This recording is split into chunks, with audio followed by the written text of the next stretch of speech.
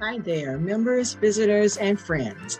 Welcome to And the Church Said, a podcast where we discuss issues and insights on how the body and the members can interact in ways that promote spiritual, mental, emotional, and relational well-being.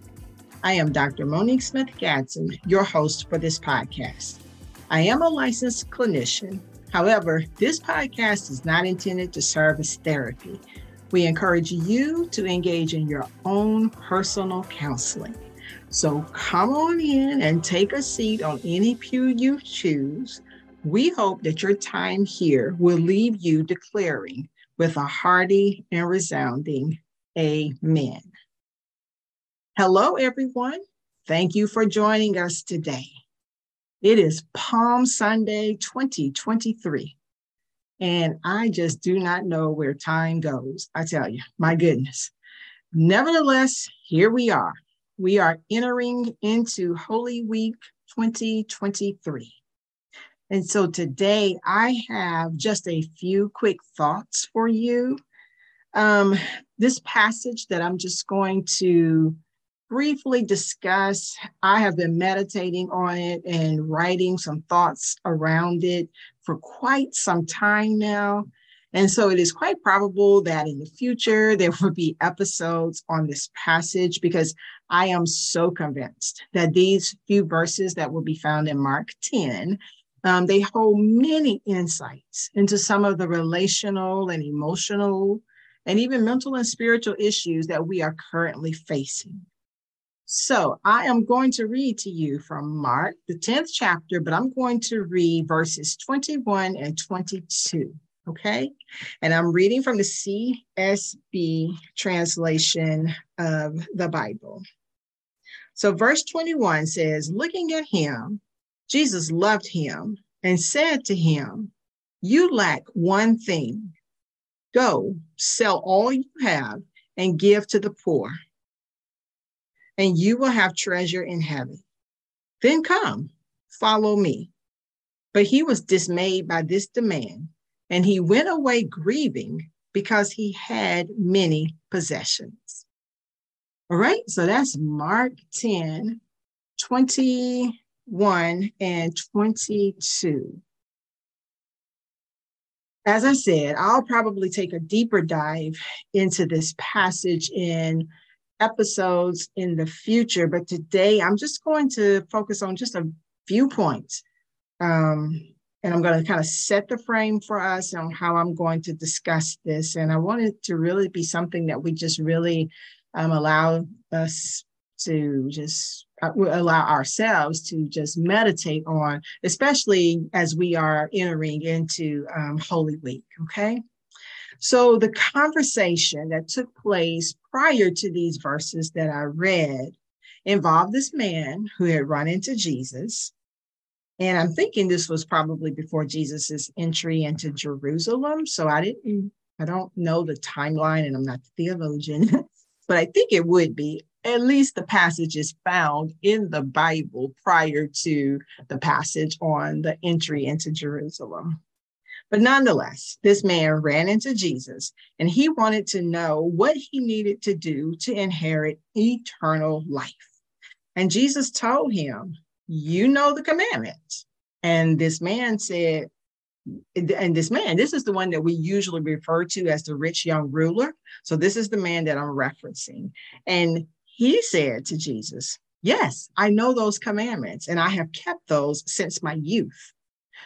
Jesus looked at him and loved him. That's going to be a real important word in just a moment. But Jesus looked at him and loved him and then said to him, sell all your possessions, give to the poor, and you will have treasure in heaven. Then come on and follow me. Now, the scripture tells us, remember, that the man was dismayed by this demand. And he went away grieving because he had many possessions. So my first thought I want us to ponder on as we are entering into Holy Week, which will culminate with Resurrection Sunday, we have to realize that it's not always about the triumphs and it's not always about celebrations when we follow Jesus. So often we focus on the up times and the hallelujahs, and we attempt to skim over the hard parts of following Jesus. I hear more and more rhetoric where we are trying to kind of like domesticate Jesus, I guess. I don't know if that's the word. That's the one that just kind of comes to mind. And I argue that this is for us to deal with our own anxieties. You know, we try to reduce Jesus down to being only kind and loving to the point where it doesn't require any discomfort on our parts. But we are doing that more for our own anxieties, because we began to say things like, Jesus would not ask you to do this or that. Have you ever had that type of an encounter? I know I have. We are all excited when we first encounter Jesus. However, when he begins to ask more of us than just knowing the commandments, sometimes we can find ourselves dismayed, just like this man. See, if we are truly focusing on the excruciating work of Jesus this week, then we would do well to remember every single thing that it cost Jesus.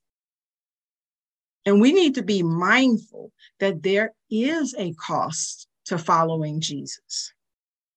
If we think we might not be challenged by Jesus to walk away or to give up or to sell everything, we will be just as dismayed as this man. Secondly, the verse said Jesus looked at him, loved him. I told you this is going to be important, because I think we skip over this part. Jesus looked at him and he loved him. Although it was a hard request of Jesus, somewhere this man missed the love that Jesus looked at him with. And I think that this is problematic even today, because when we are correcting or rebuking, or even when we are being corrected or rebuked, we miss that this could be someone looking at us with love, with that agape, unconditional love. Love is not always, it feels good. It's not always roses and rainbows and fairy dust. Sometimes love has to say some hard things. And so many times we miss the unconditional love because we are uncomfortable. And like I said, I'll talk about this probably more in another episode, but we really need to think about that as we are entering into Holy Week. And lastly, we need to think about what happened during Holy Week. We need to think about all of the sacrifices that Jesus made on our behalf, and to remember that we must deny ourselves and take up our cross and follow him. We think about all that Jesus endured for our sakes. And sometimes we tend to skip over the gruesome, but Jesus went through it, y'all. And he endured for our sins. Not his, but ours. So this week, we really need to consider what Jesus experienced. And we have to ask ourselves, do we expect that following Jesus will always be comfy and cushy? Because if we do, we might not be really following Jesus if we don't think that we will ever be called to do some difficult things.